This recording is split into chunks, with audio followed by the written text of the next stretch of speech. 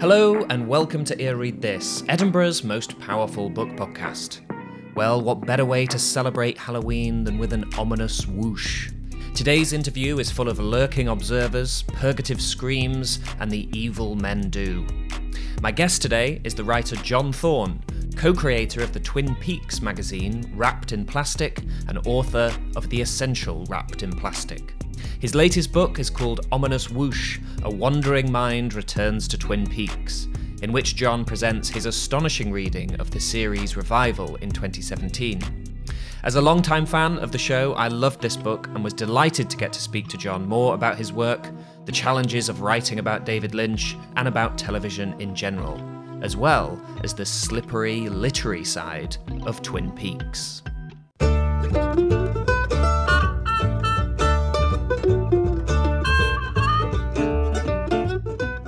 So I absolutely loved Ominous Whoosh, and it's for those listening, it's an interpretive work on the return. You present a very strong theory for what is happening in the return, but in the process, you summarise the action of each episode, which in itself I found incredibly exciting because the show's so huge, 18 hours, and so abstract, that just seeing the action summarized before you even get into theory was, quite a thing to behold.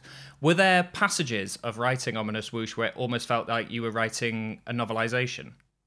I tried not to do that. I was kind of aware of that. I didn't want to be depending solely on the Lynch and Frost storyline to carry the book. I wanted to, whenever I was describing something, somehow relate it back to what my underlying thesis was, which was that we were seeing all of this through Dale Cooper's filter.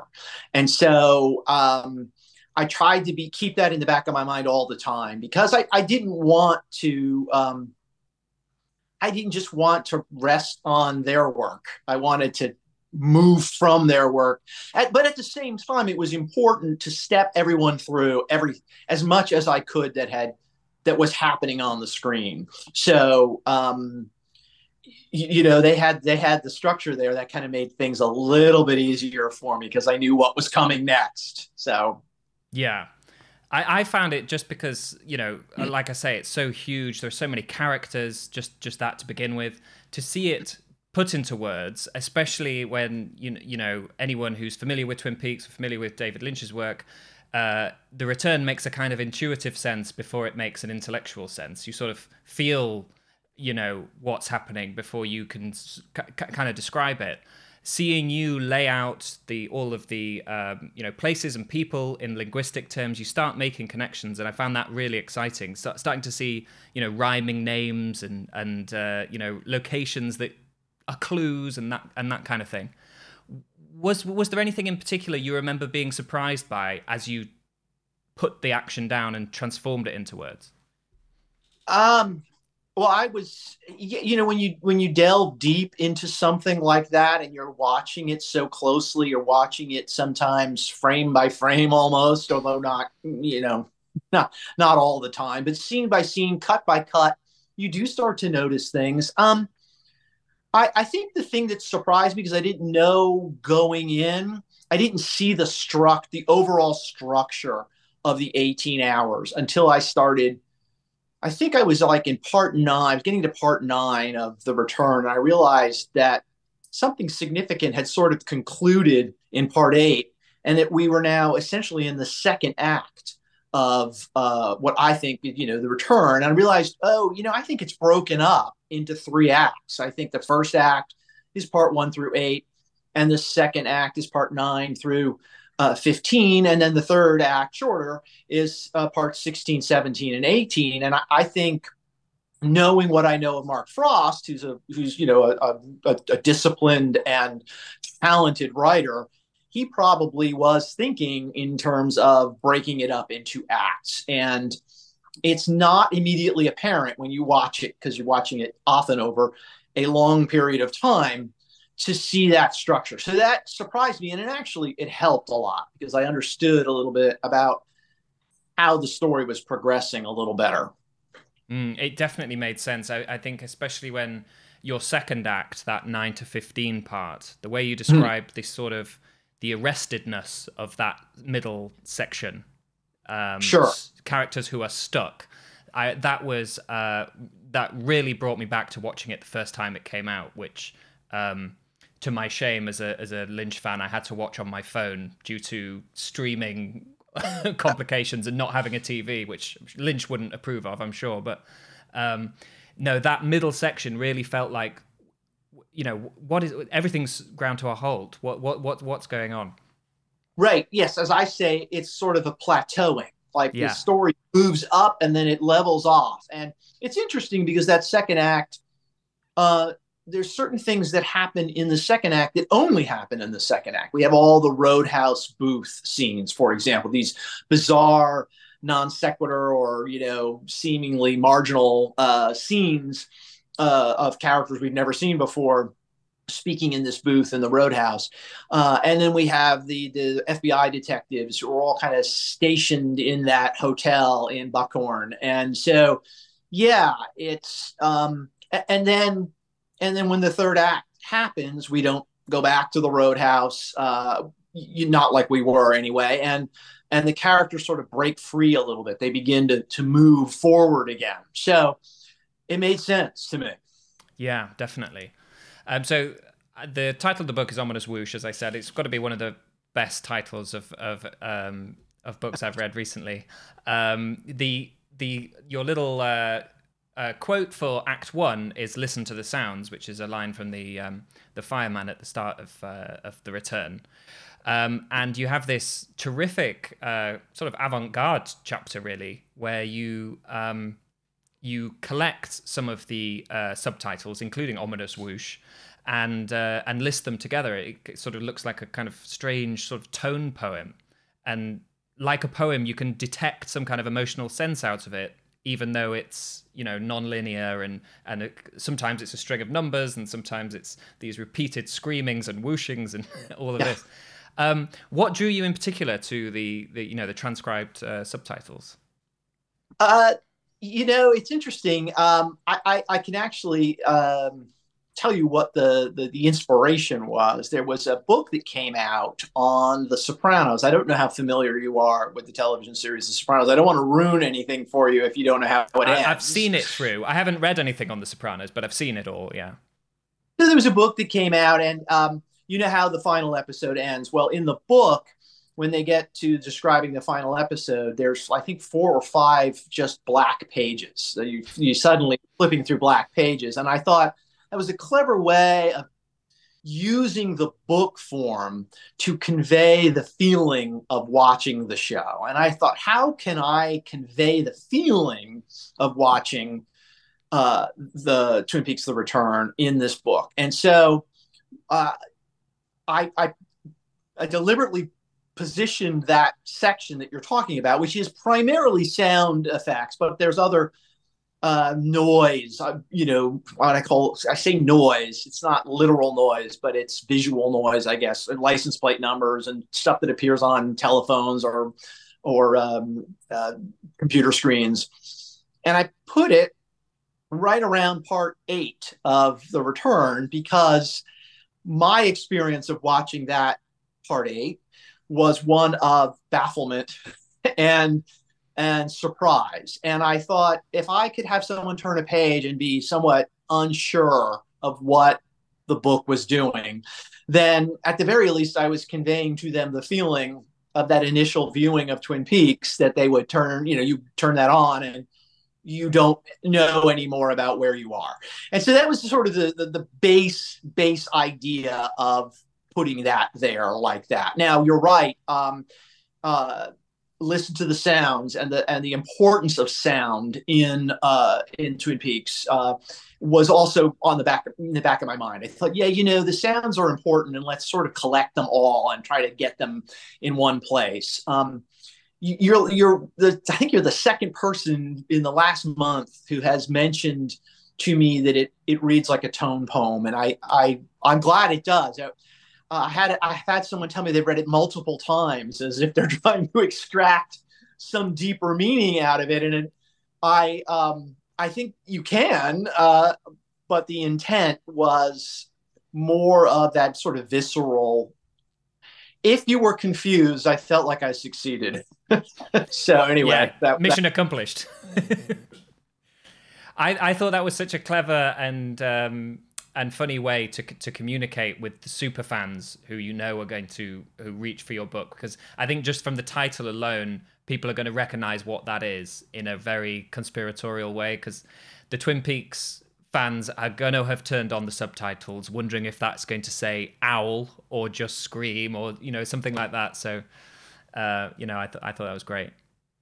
yeah, I there are a couple of little tiny Easter eggs in that section that yeah, I think you know again, you're right. I think it was designed for the hardcore Twin Peaks fan. So yeah. Definitely, yeah. Um, so I know it's a bit of a large question, a bit of a leading question, but what makes the sound so important in the return, and are they as important in previous seasons?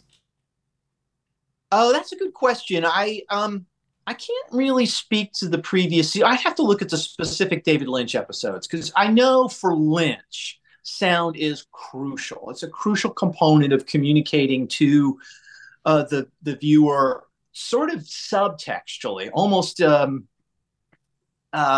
you know, subconsciously, some of what he wants them to feel. And I know he does this for a fact. I know he does this in his films. And if you look at the credits in his films, he's often listed as a sound designer and a sound editor. Sound is really important. So he's using that as another way to communicate in addition to the visuals he's putting on the screen. Um, it currently I'm studying very, very deeply Mulholland Drive, the David Lynch film Mulholland Drive, and I'm noticing how he employed sound to convey, I think, a particular meaning, potential meaning of what's happening in Mulholland Drive. And I think he does that. I think I'm for sure. Those sounds that you hear seem random sometimes, but I think there's a deliberation to them. So, for example, you have a scene where I think it's in part one or part two where Ray Monroe is in the diner with Mr. C and they're with Daria and Jack and they're talking about Mr. C's plans. And at the very end of that scene, you hear a train in the distance. Now that was a sound effect that was added. Before that scene, we saw this train roar through. There was an actual visual of a train coming through. And I think Lynch is trying to convey some sense of maybe of power, of potential. He does that again. He does that in other parts. And so I thought it was worth really paying attention to that and talking about it. It's so easy with sound to just sort of overlook it or sort of passes by you and you don't really think about it. It really is kind of subconscious. But your question about the original series, I'd have to go back and look at the pilot. I know there's some interesting sounds in the pilot, and I certainly the last episode I go back, but I haven't honestly studied it to the extent I probably should. Because the reason I ask is that there's obviously quite a few sounds from the original series that are, like so much else in the return, remixed, given a fresh depth or a new kind of meaning. For example, Sarah Palmer calling out Laura's name, which comes back Right. in a really memorable way towards the end of the return. I think you're onto something there, and I think, in fact, I think that particular sound of Sarah calling Laura's name is also in Firewalk with Me. I think I have to go back and look because there's the shots of the fan. That was certainly an important sound effect for Lynch. It's sort of a haunting sound, this idea, this echoing sound. The house has sort of contained this horror in it for so long. I do think there were specific motifs, I guess, from that from the pilot and then from Firewalk with Me that carried with them meaning. And yes, I do believe Lynch knew that to use them again in the return would add that extra depth. Yeah. I think it goes along with it. I mean, I've never watched a show that feels like it's narrating its own effect, its own transmission, quite as much as The Return. You know, Yeah, you feel like the experience of you almost feel like the camera's on you watching it, because you feel like the audience response is being coded into what's going on in the film. I think truth to that. I do, and I write a little bit about that. Mm. But I do think that Lynch is very aware of sort of involving the viewer and sort of inviting the viewer to make their own sense of what he is putting out there. So It's extraordinary imagining him guessing what will be latched onto. You know, the confidence of doing that before you've done it, seems amazing to me. I think it's somewhat instinctual with him. I think if he finds it intriguing, he figures that other people may very well do so. And I think perhaps he's surprised sometimes too, though I doubt he pays a great deal of attention to how audiences are responding. But I'm sure there are aspects of it that he didn't, expect to catch on quite the way they have. So again, I think he has an instinct about him that he certainly trusts, and it does connect. There's sort of that visceral connection between Lynch and the viewer, and that's unique and it's valuable. It's really a fascinating thing to experience. Definitely. Lynch fans will be aware of his many comments on the untrustworthiness or slipperiness of language. He says it again and again in interviews. It crops up obviously in his work. There are so many scenes of failed communication, grotesque failures of communication, from the alphabet up to The Return. And yet, the more and more I look at Twin Peaks, the more literary it seems. The references to Arthurian literature, which I know we messaged about briefly, but Kafka, who you write about quite a bit in Ominous Whoosh. There are the four quartets by T.S. Eliot, which we also mention. There seem to be a whole host of Shakespeare references in certain bits, and then there are, of course, the Vedic texts, which are so important to your theory, which we'll come to shortly. As well as the show's own poems and puns and word games and all that kind of thing. Do you think Lynch has got more literary, or has that always been there? That's a good question. I think I don't think there's a great deliberation on his part. Like, I've got to incorporate this particular book that really stuck with me. I do think when it comes to Kafka, he has a long relationship with reading Kafka. If you read interviews with him, he read them when he was like in his college years, and they I think they influenced him. And he actually said in an interview that Kafka could be his brother, almost be his brother. And Lynch did spend some time trying to adapt the Metamorphosis into a film. So I think those things resonate with him, and he wanted to.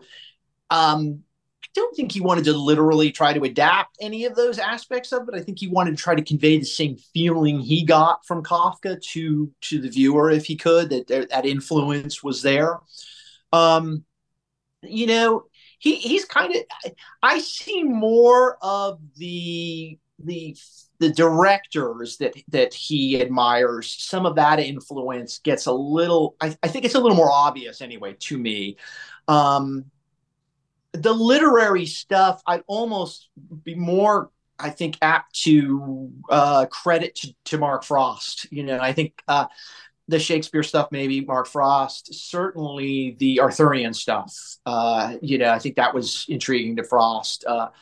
Arthur Conan Doyle and Sherlock Holmes is Frost, and so when you have the combination of the two creators, then you get this sort of variety of influences coming in and sort of organically coming together, and then you see it reflected in Twin Peaks. Yeah. When people talk about Twin Peaks, there is a tendency to immediately talk about just Lynch, and you're very careful in your book to stress the collaborative nature of the whole series, principally with Mark Frost, his co-creator, but also what directors and writers brought to the show and that kind of thing.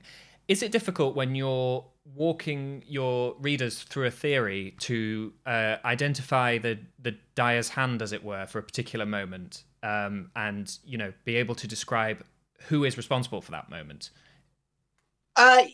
When I'm talking about, say, for example, the Twin Peaks: The Return or Twin Peaks: Fire Walk with Me, if I'm going to pull from the original Twin Peaks to find some evidence, I want it to be a David Lynch directed episode if I can, because he just had less creative control over some of the other episodes. And I think some people are too quickly to assign some of things that happen, say, in the second season, well, anywhere in this series where Lynch wasn't directly involved, to Lynch. And I think unless we know he was behind the camera or writing, we have to be careful about that. And so, well, when it comes to Mark Frost, of course, I mean, Frost is a co-creator. I mean, there's no question. And Frost, I feel a little more confident when I need to reference something, especially if I'm thinking about Frost, because I think his hands were a little more on the series, particularly in the first season, than Lynch's were. But I'm not sure I'm answering your question, but I think it's a tricky thing. Let's put it that way. The original series is a tricky thing because there was a number of creative people involved. There were different directors, there were different writers, and Lynch is there hovering in the background all the time to some extent. But for me, if I need to kind of bolster a point or to reinforce something, if I can't find the Lynch directed episode to do it, then I might not try to make the argument. In fact, I would not. I can't imagine trying to make an argument that Lynch is doing this or that and pull from a Tim Hunter directed episode or a Leslie Linka Glatter directed episode, because, ultimately they're the final filter that story is going through. And it wasn't Lynch. Perhaps if he had been the writer of the episode, I give it a little more weight. But that I'm always careful about that because it's too easy to get off on all these different paths that Lynch may not have really been involved with. Yeah, no, that's the way it seemed to me, especially when it seems to be so much grey area when you hear interviews with actors he's worked with and the level of collaboration sometimes with them and them left to come up with things for their character, but they describe it almost as if they were channeling David Lynch. So it felt like it must be difficult to like verify, this is a Lynch thing, this is a Frost thing, this is a, Well, yeah, and that, I did some careful research on the Twin Peaks: The Return, and I think it's fairly public knowledge that, Lynch and Frost wrote the sort of core script together.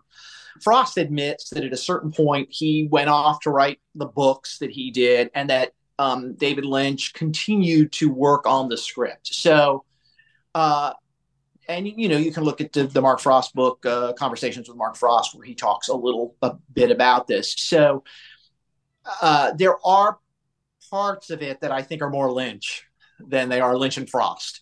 And I also believe that when it comes to any kind of film or television, again, that last filter that the story passes through is the director. I mean, I guess you could argue maybe it's the editor, but really is the director.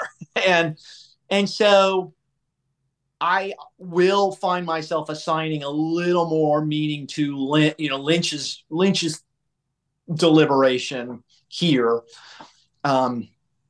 And I don't in any way want to try to dismiss Frost. I tried not to do that because I do believe he was a very present, creative storyteller in this project. But ultimately, again, I mean, Lynch is on the set. He's got the camera, and then he's in the editing room and remixing the sound and all that. And so you can kind of weigh it a little more toward Lynch. I think Frost would acknowledge that. Yeah. Yeah, and the behind the scenes footage must have been very useful for that, because there's tons of it for starters, which seems a bit unusual for the Return. But there's lots of moments where you see Lynch coming up with stuff that ended up in the Return, and sort of see the organic forming of moments. Yeah, those behind the scenes documentaries that are on the one of the home video releases. those were great value to me. And I wonder how they only showed us what they wanted to show us. I know there were stuff behind the scenes footage that they just are never going to show us because it would probably give you a little more, peek into what Lynch was doing. I've talked to actors who have told me things about, how Lynch, works, and, none of that gets put onto a documentary. And yeah, I mean, it's surprising to some extent that Lynch would allow even that much to go out, but he did on the Mulholland Drive Blu-ray, I think that came out with Criterion. There was that hour or so sort of behind the scenes documentary, which it's totally surprised me that Lynch would agree to do that. And then they must have known when they were making the return, well, we need to offer this for the home video release to get people to buy it. I mean, it worked for me. so they were giving us some extra content. So they were thinking in that way, this is something we're going to capitalize on. But still, some things sneak through in those documentaries that I would cling to, because they did give you that little tiny, opening, a little glimpse into maybe what Lynch's intent was. And so, yeah, they were interesting for sure. There was a couple of moments in your book where I thought, oh, what, something has slipped through there. Whether from the cast saying something, I don't want to give anything away for people who are going to read the book. But one moment where a cast member says what character she's playing turns out to be a bit of a coup for your theory and for a widely adopted theory of who that character is in The Return. You're going to have to remind me. Okay, it's young Sarah Palmer. Sarah Palmer.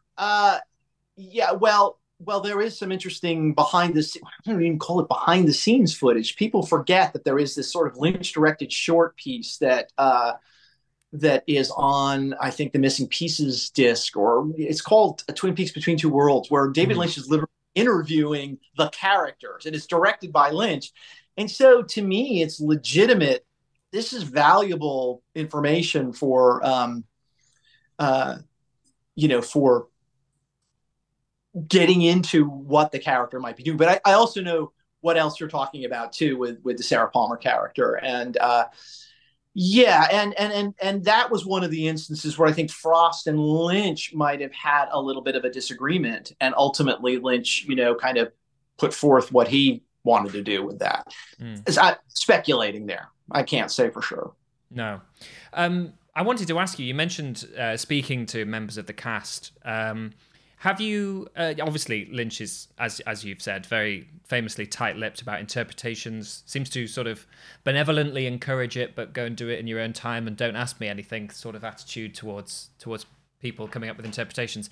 Have you, when you've spoken to cast or other creative people involved in the production, ever sort of floated theories to people who are involved in the making of the show and seen how they go down?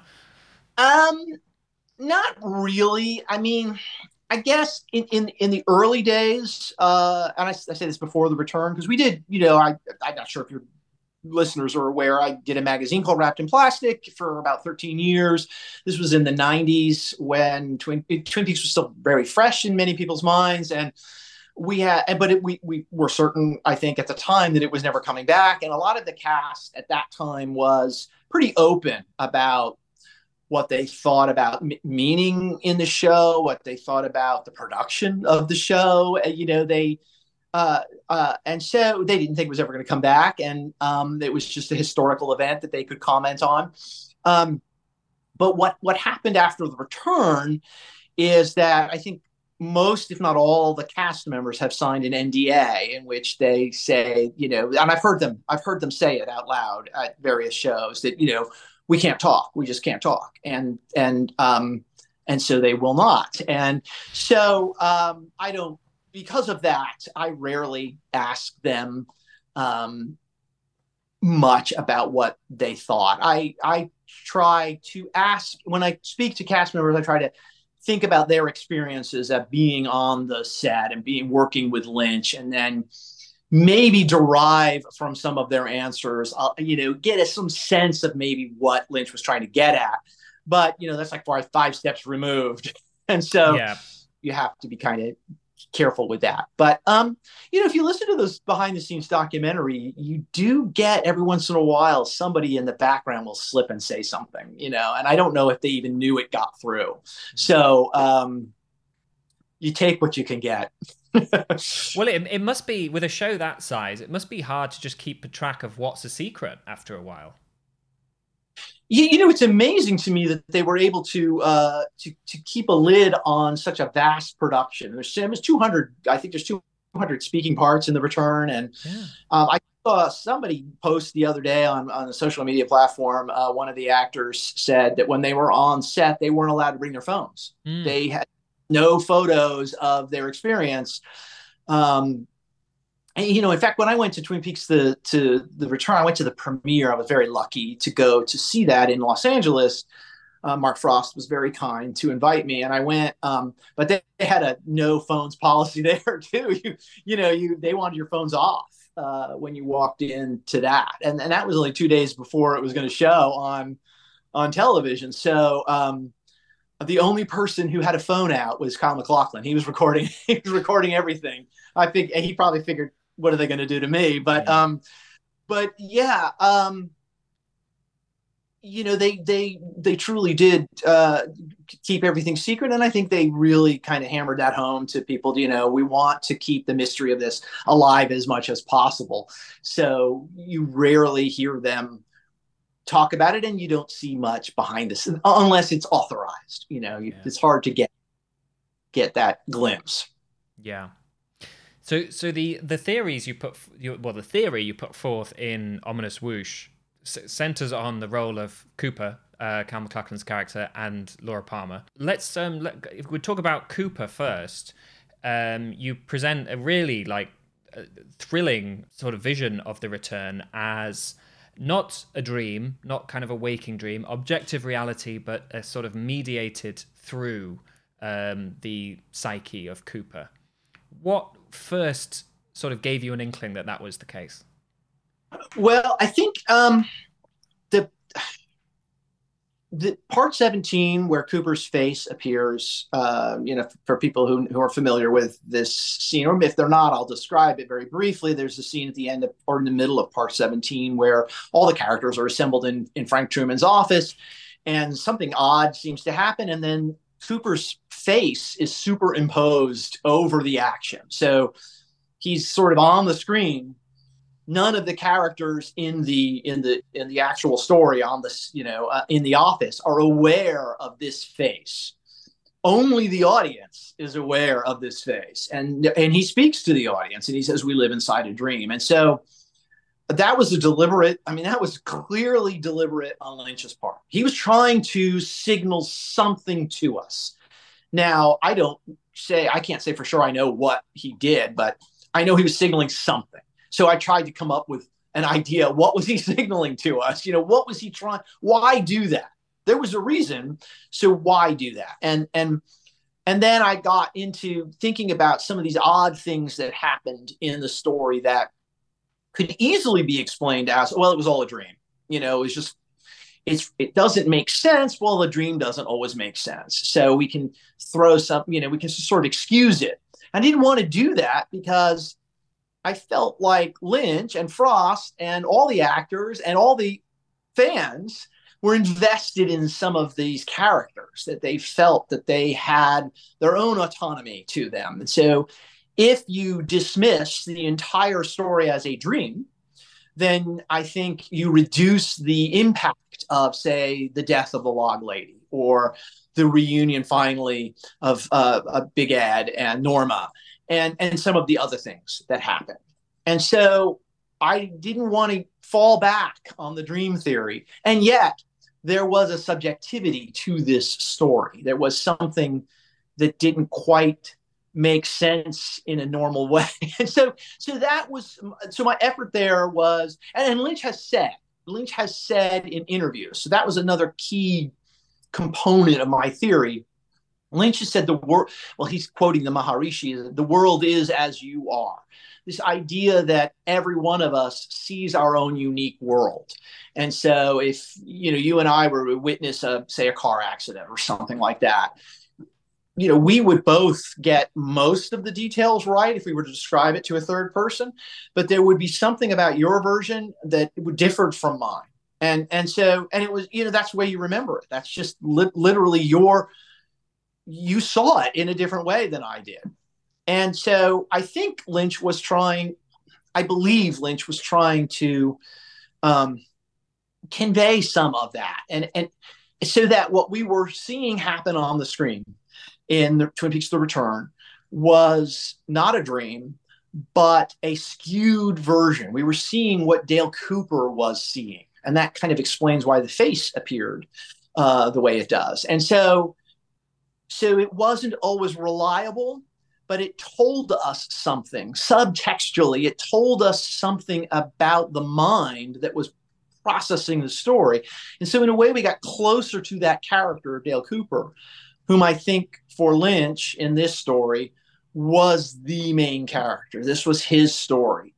And so he's trying to convey to us the troubled mind of Dale Cooper, the confusion of Dale Cooper, without literally showing us some external action that's confusing him. We're having to derive that confusion by the way he's processing the story we're watching. It's complicated, I admit, but I think for me, anyway, it helped the show. It made the show more comfortable for me. It made it more valuable to me. I think it expanded the show in many ways for me. It also made it make a sort of sense that I was comfortable with.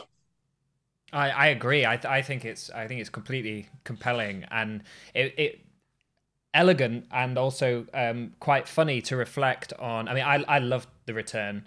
I was like perturbed by a lot of it the first time around, but couldn't wait to rewatch it. I think most people were perturbed by some things that happened in The Return. But one of the things that I was kind of laughing at reading your book was remembering how many people, when The Return was first on, were saying over and over again, where is Dale Cooper? When is he going to come back? When are we going to see Dale Cooper?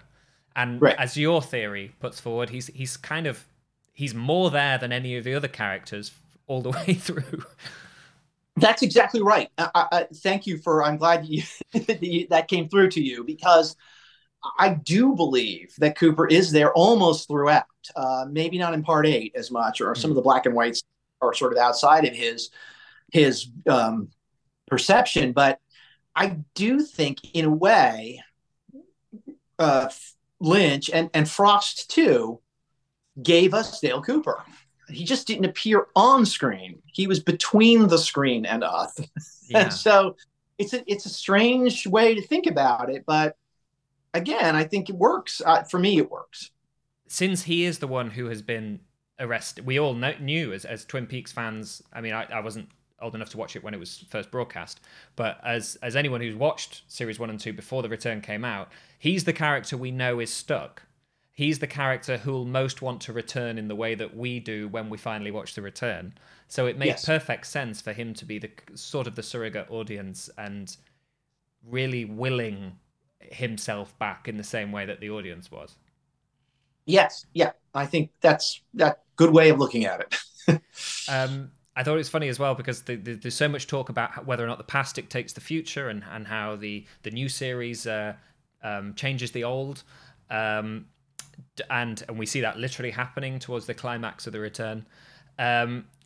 Your theory of the Return being this mediated narrative, this slightly subjective reality from Cooper. You would never need to ask this before about season 1 and 2, but do you consider season 1 and 2 unmediated, or is it, That's a good question. I don't. It's a really good question, because.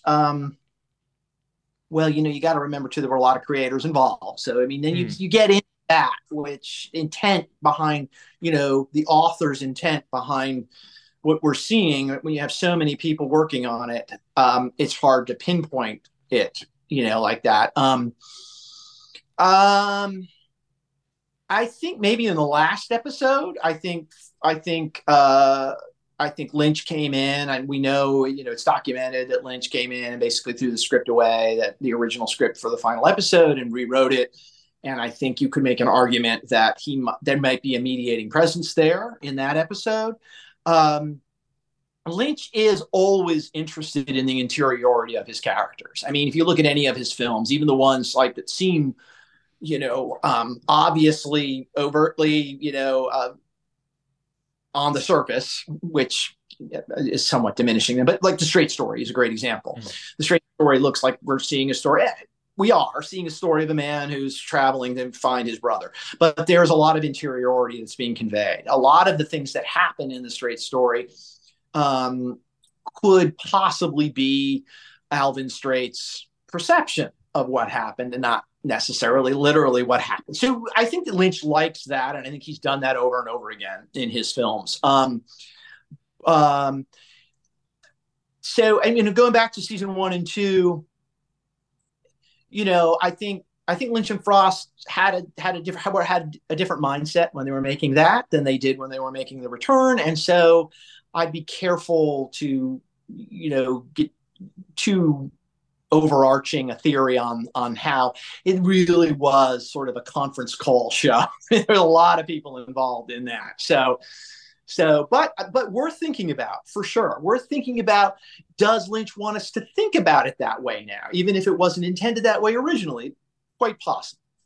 It's sort of irresistible, and there are moments where we're clearly seeing one person's version of reality. Sarah Palmer seeing visions in her living room, that kind of thing.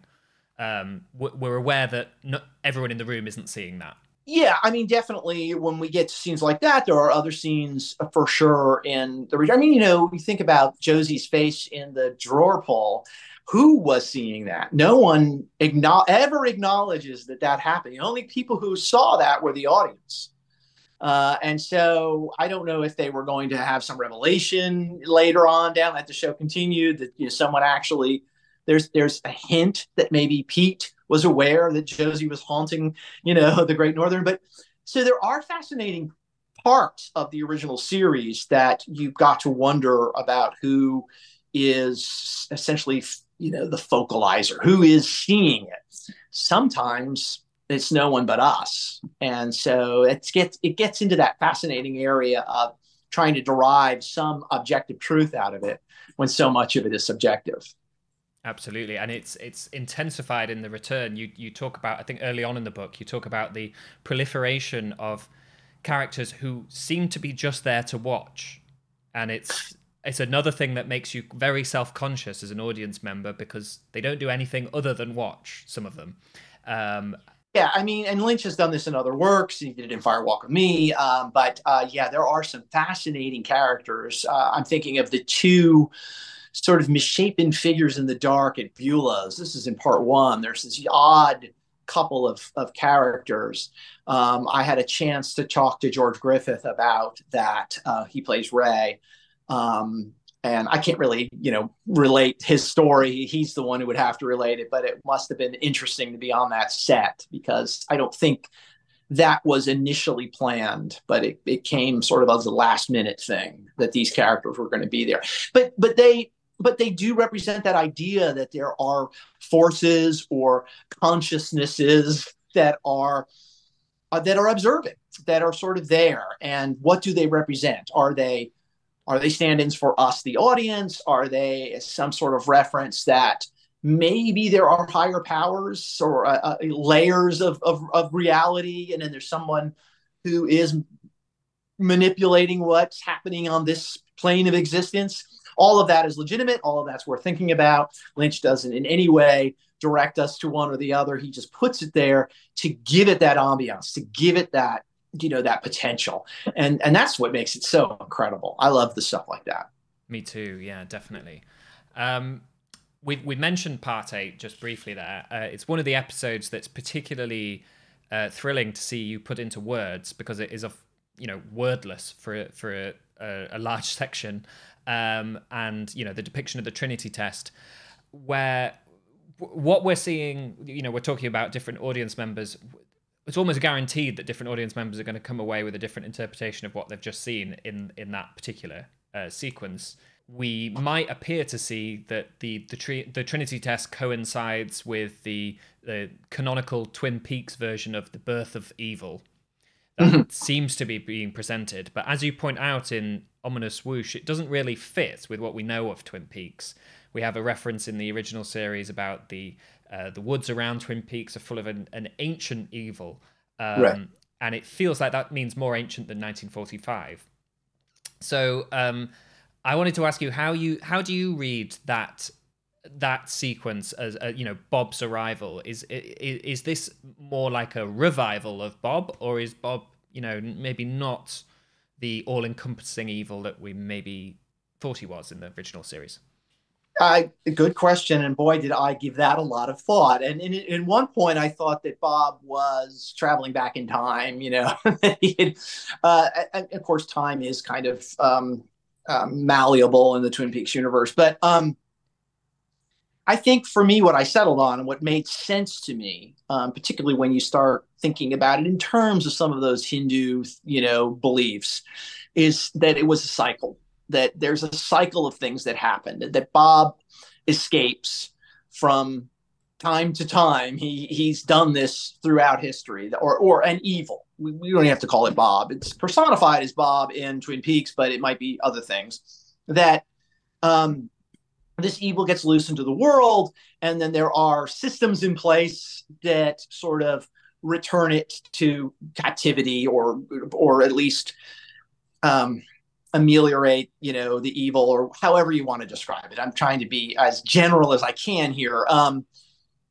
And that at a certain point, a crisis moment happens. And so the release of the potential of nuclear devastation in the world is one of those moments where this release of Bob, this time, it's more dire than it's ever been before. And so that's part of why the fireman responds the way he does, why he creates Laura Palmer. So anyway, what I think for me, I was very comfortable tying it into some of the Hindu beliefs of cycles of ages, and knowing what I know from what Lynch has described in interviews. That's a really influential and important, part of his worldview. And so I felt that he was conveying aspects of it through the mythology of Twin Peaks. And it fit really nicely for me. I was very comfortable with that. So I thought so too, because you said the whole point about it being cycles, that seemed to not just work in terms of what we're literally seeing, but even the presentation of it, the style of it, seeing the it's that composited old footage of Bob. They haven't tried to make a new image of him. They haven't tried to make a a baby Bob or Bob in an egg or something. And likewise, the image of Laura that gets sent is the famous iconic picture of her. So it is like an icon, not this is the start of her journey, or is almost like this is the signifier of Laura. Yeah, I think there's something to that. I did think about that too. So, if the fireman is putting Laura onto Earth, if you take it very literally, then why is she appearing in that orb as her homecoming photo? It's like, well, because it symbolizes Laura Palmer. I think you're on to something there. This is the idea of Laura Palmer, not necessarily literally Laura Palmer. Yeah. That she is her own being. I think that's important to acknowledge, but that she also has perhaps another identity that's extremely important into the larger cosmological, universe of Twin Peaks. So it gets a little, I don't want to say confusing. I don't think it's confusing actually, but it abstract. It gets a little abstract. Very abstract. And we're talking now about sort of aspects of the original series that do seem to have evolved in the in imagery from the original series and characters from the original series that have evolved in meaning in the time in the hiatus between the shows. Your theory of Cooper kind of implies a criticism of him for assuming that the past dictates the future, assuming that he is the hero, assuming that he will assume a kind of godlike providence over the narrative, which he appears to fail to do. I just thought, what's one thing I kind of wanted to ask you about was that I thought that attitude reflects, in a really sort of amusing way, Lynch's own working processes of doing what we've just described, that reconfiguring things a little bit, not letting things lie. So things like the transformation of Judy from the thing the monkey says to what Judy is in Fire Walk with Me and what Judy is in The Return. The white horse that appears to Sarah Palmer, which seems like something quite different in The Return from the original series. You mentioned the harmonics that Lynch describes of ideas. As long as the harmonics are okay, you should be all right when you return to these. He has such a confidence in these old ideas. Yeah, and I think he's not afraid to reinterpret necessarily or expand upon them. I mean, one of the things that's still, I think, one of the biggest issues of debate in the Twin Peaks narrative is the ending of Fire Walk with Me, which has Laura Palmer appear in the Red Room with Dale Cooper after she has been killed, and she sees an angel, and it's a very happy moment for her. You could argue whether it's a happy ending or not, and some people say it's the happy ending, and some people say that she at least finds some peace. And I, for a long time, did not want to counter that. I felt that felt right to some extent. That was the true ending. That's the true ending. Even after all of Twin Peaks: The Return, this end of Fire Walk with Me is the true ending. But then I thought, as given some of what Lynch said in that Between Two Worlds section, where we actually have Laura Palmer, apparently, and this is Lynch dialogue, talk about what happened to her after death. And then Lynch himself in an interview talking about that ending and using that phrase you just said, harmonics, the idea that it kind of resonated for him in a different way. And so for me, I came to feel quite comfortable that is not the true narrative ending of Twin Peaks, that was a transitional point, that was a point for Laura to become perhaps more aware of the larger universe and become something else more than a human being. We could get into actual literal detail, or we could leave it that way. I'm fine either way. But I think Lynch was quite open to the idea that if he's coming back to a work after 25 years, that he's a different person. Mark Frost has said, we're different people than we were when we made the show in 1990. And so we have a different sensibility. We have a different worldview, maybe, or we've evolved to some extent. And they go back to that work and they want to bring some of that new way of thinking. The show sort of implicitly conveys the idea that we are different people as time, or we should be different people as time goes along. We shouldn't be stuck in the person we were 25 years ago because then we aren't really experiencing life. And I think that's implicit in the story, the idea of being sort of trapped or stuck or, locked into the past. And kind of going off in different tangents here, I'll try to tie it together. I think for Lynch and Frost both, when they came back to the work, they wanted to sort of revitalize it with some new ideas, and they weren't afraid to necessarily contradict what might. I mean, the show is so open anyway. It's kind of hard to say, well, you changed it, but be open to allowing it to go into different directions. And I do think that Lynch did that with some of what seems to be the agreed upon, facts, quote unquote, of the original series. They changed, they evolved into something else. And he was fine with that. I don't think he minded doing that at all. No. Plus, if it is a mediated narrative, then, so much the better. You remember things wrong, as you were saying earlier. You remember things differently. Absolutely. And I mean, Lynch has said that in interviews. He's literally talked about memory and talked about how people remember things differently. And I think that's there in Twin Peaks as well.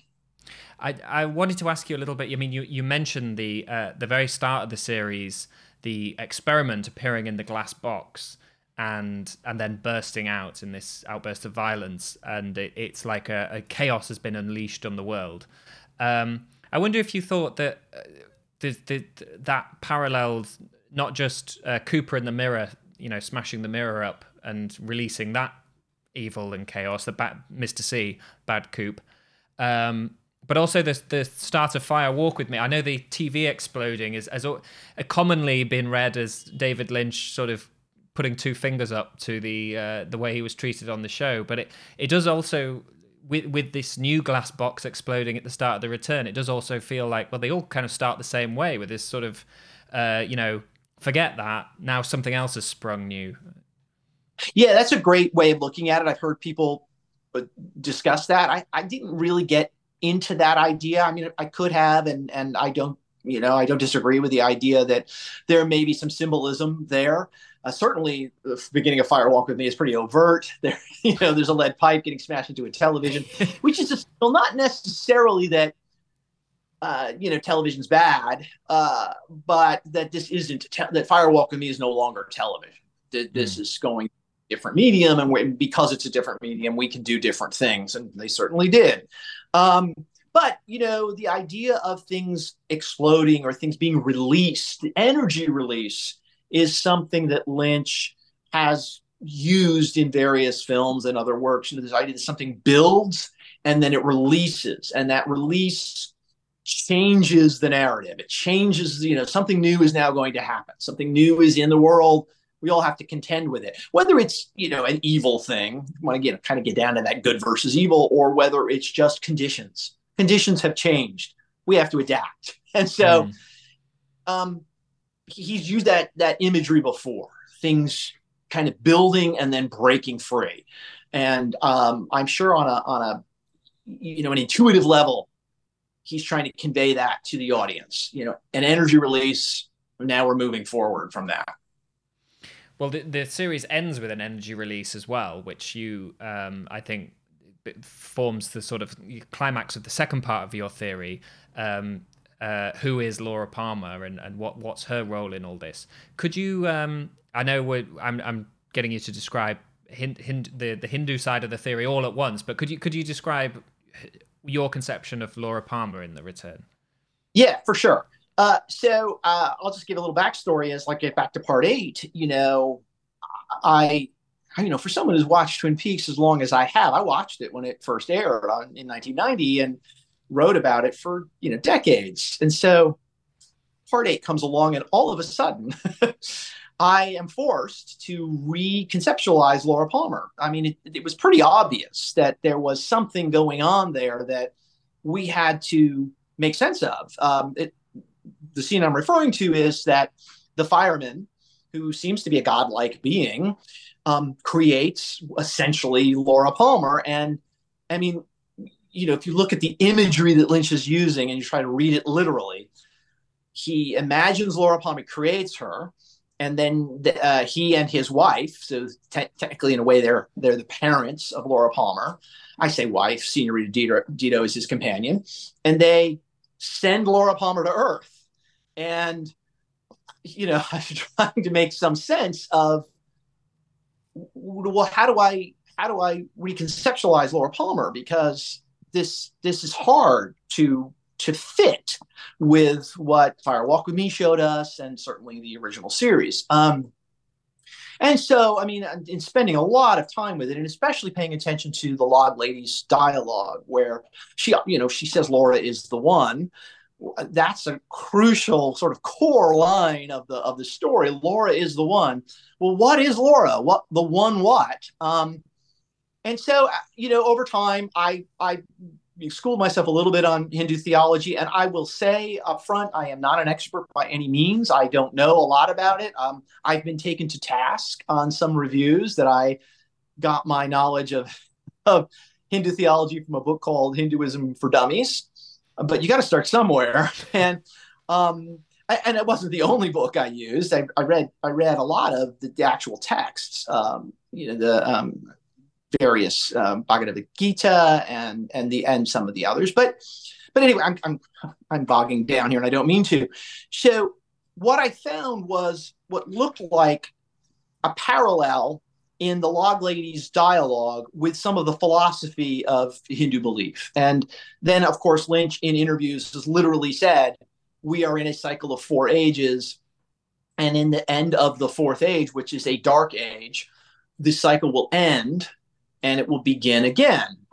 And according to Hindu belief, there is a godlike figure called Vishnu. And Vishnu, over the course of these cycles of ages, he sends avatars to Earth to help mankind with various crises. The last avatar is the 10th avatar. The 10th avatar of Vishnu is named Kalki. Kalki rides a white horse, and Kalki descends to Earth at a moment of sort of existential crisis, that this is essentially the end of the Dark Age. And Kalki's purpose is to restart the ages, to end the Dark Age and begin the ages, so we would start again in a golden age. Well, all that symbolism is there in the Return. All of that, the 10, the number 10 is referenced over and over again in the Return as something that occurs time and time again. There's your cycle, and that 10 is the moment of completion. There's your end of the cycle. Laura is the one, is the title of the 10th part of the Return. And so it just suddenly made sense to me that if the fireman is Vishnu and he sees this atomic test and the release of Bob and this crisis, essentially the Dark Age, then he has to send Kalki to Earth to end that Dark Age. And that seems to be Laura's role. For me, Laura screams at the end of part 18. Everything goes dark. So that would be the end of the Dark Age. And now Lynch leaves us there. He doesn't show us the golden age. That may have been a bit more optimistic, but he has said in an interview, we can't go there. We are in the Dark Age. We are, that's where we are. And so it just fit for me. It felt comfortable for me. There was a lot of evidence in the 18 hours to support this. There was evidence in Lynch's interviews to support this. And so that's the theory I propose in the book, that Laura Palmer is now essentially an agent of the firemen. If you want to use the Hindu terms, I don't think Lynch wants to use them, but I think he's modeling the story on the Hindu theology. So Laura is Kalki. She's been sent to Earth. Her mission is to end the Dark Age, and that's what happens. And Dale Cooper's mission is to deliver Kalki to that particular point in time and space so that she can fulfill that mission. And Cooper sort of gets in the way of himself. He thinks he can do things that maybe he should or could, but he really shouldn't or couldn't do. And finally, he essentially acquiesces or is not even aware himself that he needs to deliver Laura. That's all he needed to do. And that's why he's left somewhat confused at the end, because he just can't see the larger picture. And so he delivers Laura to that particular moment. She screams, the end. And I want to think optimistically that a golden age will come after that. So anyway, that's a somewhat long version of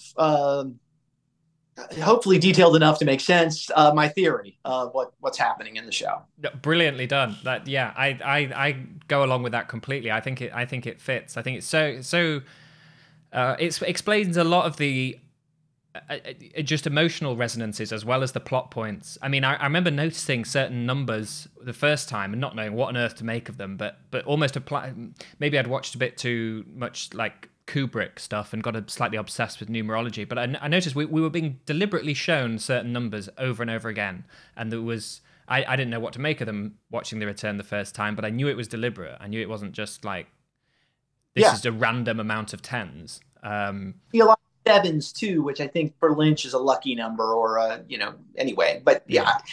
Lynch believes in some of the numerology, or he sees meaning in certain numbers, and so 7 for him is an important number. But 10, without a doubt. And then you talked about the behind the scenes footage. He's actually talking to Laura Dern about the number 10, and she says the number of completion, and he he's delighted. And then she says, well, I work for David Lynch, as if, of course, I know that. You exude that, and Yeah. so it's more evidence to support the theory. Yeah. I was wondering, reading your book, and you stressed the what you just said there, that Cooper is the mode of delivery. He's there. His job is to get Laura there. Were you given all of the chess imagery in earlier series? Cooper as the handsome secret agent, the White Knight. Were you tempted to imagine Cooper as the white horse that delivers Kalki? That's really interesting. I had not thought of that. You're introducing a new idea to me, and I'm interested in it. I don't know. I have to think about it. The possibility that he could be a white knight, and a knight would ride a horse. So, boy, that works. Kind of fits in there nicely. I had not considered it, but I do think there's value in that way of looking at it. I guess I went with Cooper. If you look at some of the Hindu texts, I know, and again, I'm not an expert, but I know that there is some belief that Buddha is the ninth avatar of Vishnu. That Buddha was sent to sort of prepare the world for Kalki. I don't want to get too literal with the Twin Peaks, but Cooper is a Buddhist character, especially in the original series. And Lynch introduced the idea of Buddhism in that second, or you call it third, depending on the rock throwing episode, where where Cooper talks about the plight of the Tibetan people, and so you could make an argument, I do a little bit, that Cooper occupies this role of the ninth avatar. There's no evidence in the show anywhere that I can find that, other than the opening scene of The Return, where he is face to face with the fireman, and the fireman is essentially sending him on a mission. And so you could argue that the fireman has sent Cooper first. But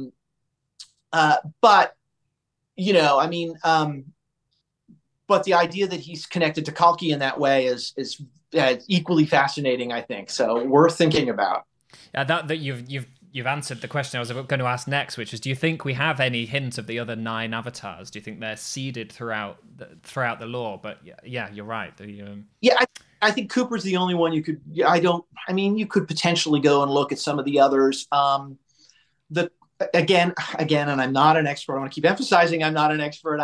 From what I have read, the various avatars, the crises that the avatars have to deal with they get more dire, I think, as time goes along. So any crises that someone before Cooper, it wouldn't quite be as existential maybe as what Cooper and Laura have to deal with. So, but when you mentioned Cooper as the white horse, I think it's important always to mention, when you're talking about Twin Peaks, particularly Twin Peaks: The Return, the 2 most crucial characters are, without a doubt, Dale Cooper and Laura Palmer. And so we have all these other characters which are fascinating. They all have great value to them. Some more important than others. But I think if we focus on those 2 characters and their relationship over the time, that's the story, I think, at the core of Twin Peaks. And it carries through to the end. Even if Cooper himself isn't necessarily aware of it, his connection to Laura Palmer is vital. Yeah. I think it makes a lot of sense. I know some people's reaction to The Return, seeing Laura Palmer apparently sent down from above to be sacrificed, in some people's view, put them off. The idea that she was sent to counteract an evil, but is a victim. I think it makes a lot more sense imagining her as an avatar, as this sort of, and especially in Return, where we see other kinds of avatar, perhaps less pure forms of avatar, that in the tulpas. Oh yeah, that makes a lot of sense for it, because you could look at it one way and go, the fireman is definitely sacrificing quite a few people on his quest to counteract evil.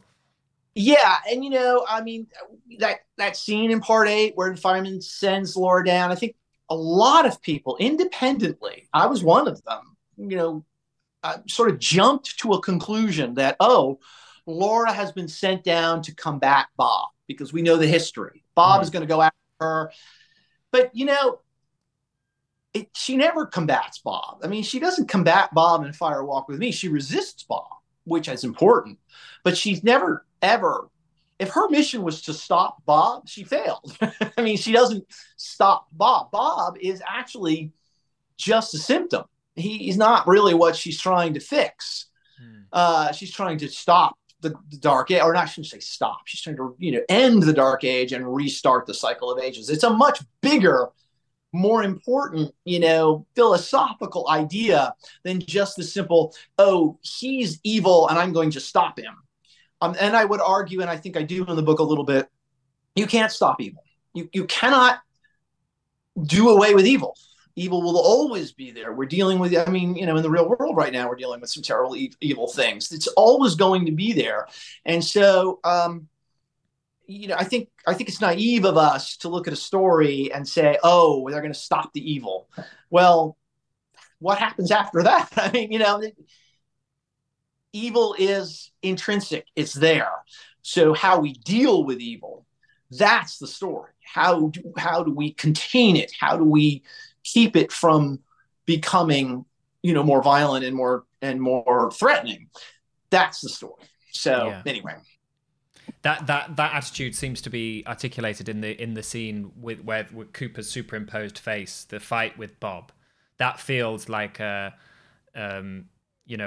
a sardonic commentary on what a killing evil looks like to people who think they can. The fight with Bob in his pellet or in his egg sack and being punched by Freddy.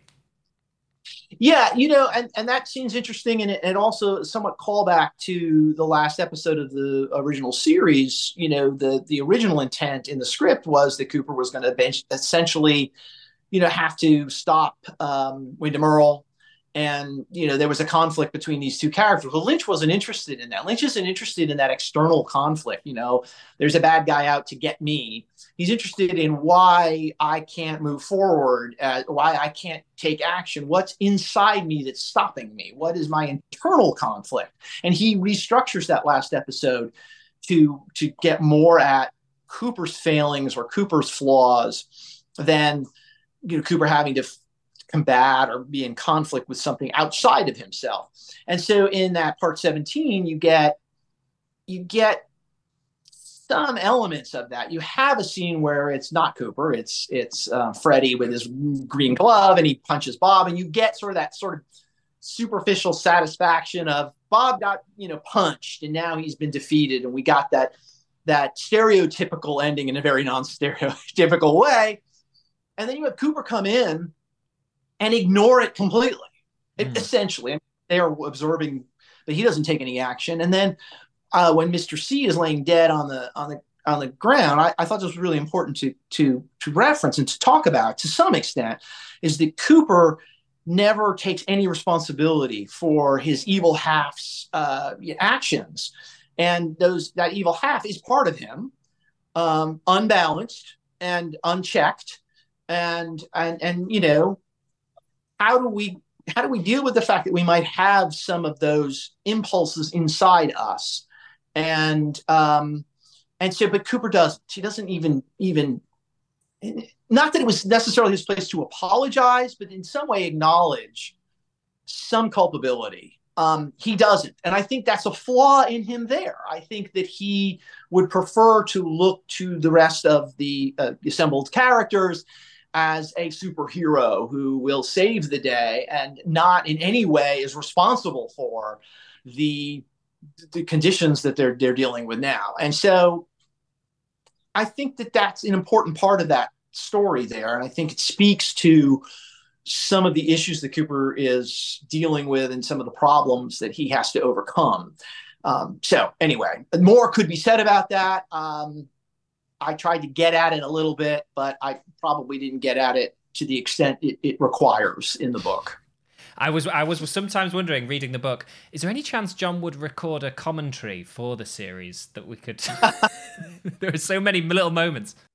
Well, that's very kind of you to even think of that, but David Lynch would not want that. He No. would he would not want that at all.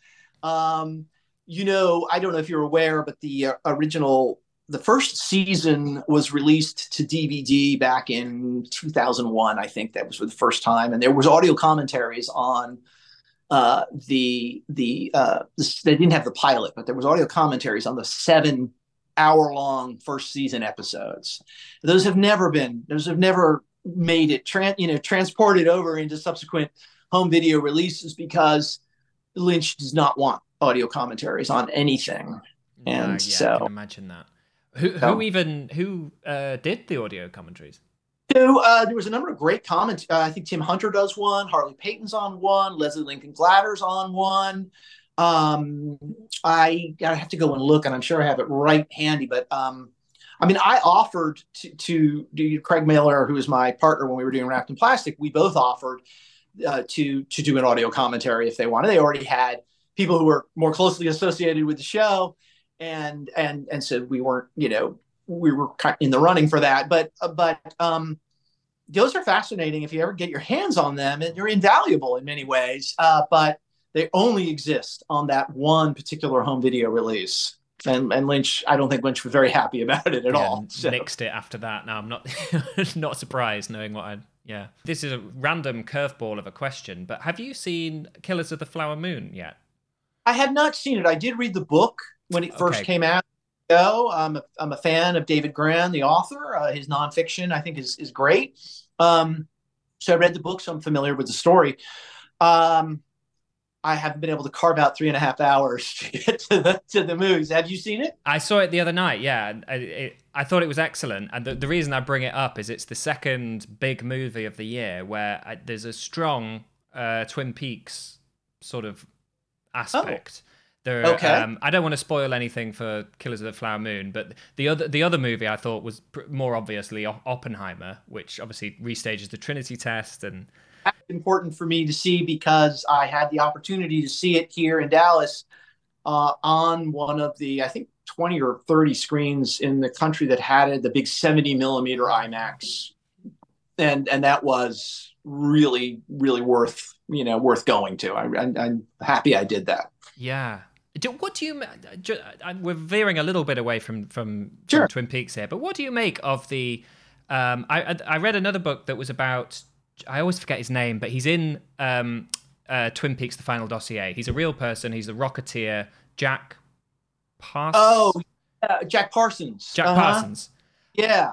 His story, Oppenheimer's story, they are so suffused with Twin Peaks stuff. It's particularly Jack Parsons with his losing an arm, the Hmm. Aleister Crowley mysticism, the occult, the rocketry, then the Trinity test with Oppenheimer and the Bhagavad Gita, and you know, after a while, you're just scratching your head, going, what's going on here?" Yeah, and that, I mean, that I think we can really attribute to Frost. That's not Mark Frost. They obviously, it's from his book, the Mhm. Jack Parsons stuff. He did a lot of research into that. I think Frost has been interested in all of that occult, and he brought some of that into the original series too. He studied the Theosophy and the Madame Blavatsky and all of those spiritualists from the late 19th century, and he incorporated some of those. That's where the Black and White Lodges comes from, and so I think that's a Frost thing. I don't know a lot about it. I mean, I know about Oppenheimer. In fact, I had read the American Prometheus biography of him before I'd seen the film. And I've read a lot about some of those physicists who came together and put the bomb together, and the work that they did in the 30s leading up to it. But I don't know a lot when it comes to the mysticism stuff. It's interesting to me, but it's not really compelling to me. So I obviously I know something about it because it's connected to Twin Peaks, so I have to kind of research it, but I haven't really followed through on it a lot. Yeah, I was just wondering whether it was, planned out from because as we've said, the Trinity scene in Part 8 of The Return changes everything and surprised everybody. But from some of the stuff that's in the real story, the real factual story of Parsons and Oppenheimer, it feels like it's, Twin Peaks lore from season 1 and season 2 before you even get to the Trinity test. So I was just boggling myself over like what came first, what was the horse in the cart here? What, Yeah, yeah.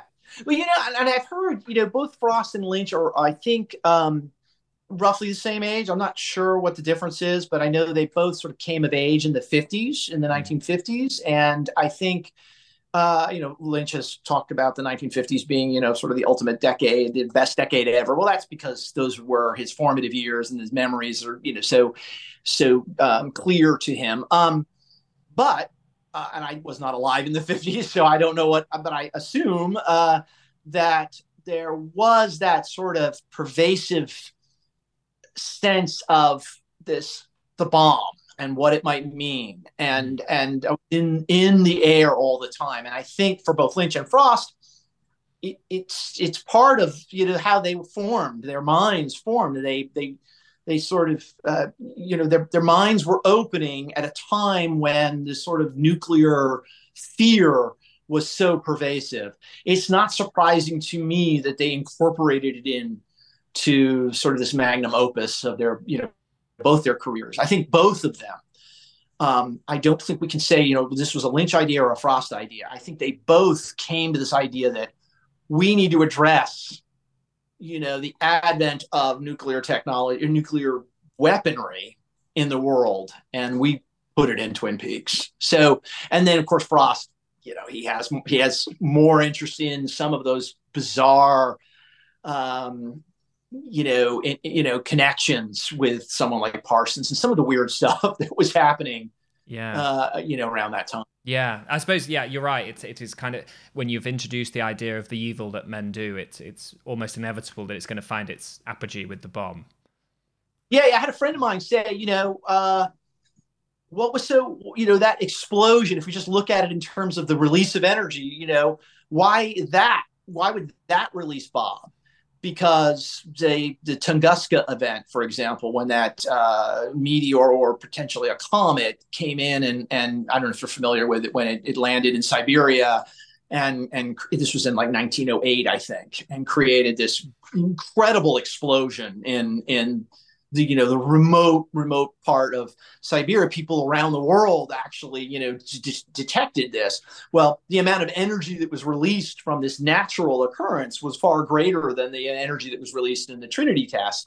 So why wouldn't Bob come out if it's just an energy release thing? Well, it's not. It's about the evil that men do. Film speaks to that idea of what evil have we potentially loosed in the world by creating this weapon. And so that's why it's Bob. I mean, that's why it's the Trinity test. That's what they're getting at there. Arguably the beginning or the culmination of the Dark Age. Yeah. If it was a meteorite, then, Bob would be in some kind of indirect way an alien and not a reflection of... Not a reflection of humanity or that again, the evil that men do. Absolutely. Yeah. Oh, well, John, thank you. So I've got to the end of my questions there. Maybe just to finish up, can you let people know where's the best place to get the book? Oh, well, the best place to get the book is on Amazon. I know some people don't like Amazon, but if you go to Amazon, you can buy an ebook version of it and a paperback version of it, and there's even a hardcover version of it. I always tell people, you don't need to get the hardcover. I just did that for vanity's sake. It's the same exact book, but it's more expensive. So just get the paperback if you want a physical copy. It's available on Amazon, but if you wanted to order it through a local bookstore, they can get it for you. Take a little longer, but they can certainly get it. And you just go in and tell them the title and the author, and people can get it. So Christmas is coming. It's the perfect gift. It is, yeah. And if they've already read Ominous Whoosh, then they should check out the Essential Wrapped in Plastic, as well as I've been going through the back issues, just the digital ones that you can get on Amazon, and they're fantastic. There's some absolute gold in there. So yeah, I dig through them too sometimes, and I've realized, wow, I forgot all about that. Wrapped in Plastic. There is some good material in there. There's a lot of essays in Wrapped in Plastic that I will never be able to reprint because I didn't write them. We had a lot of people contribute interesting theses and essays about Twin Peaks, and they're worth looking at. Yeah, brilliant. Well, thank you very much for coming on. It's been great to talk to you. Yes, no, I appreciate it very much. This was a lot of fun.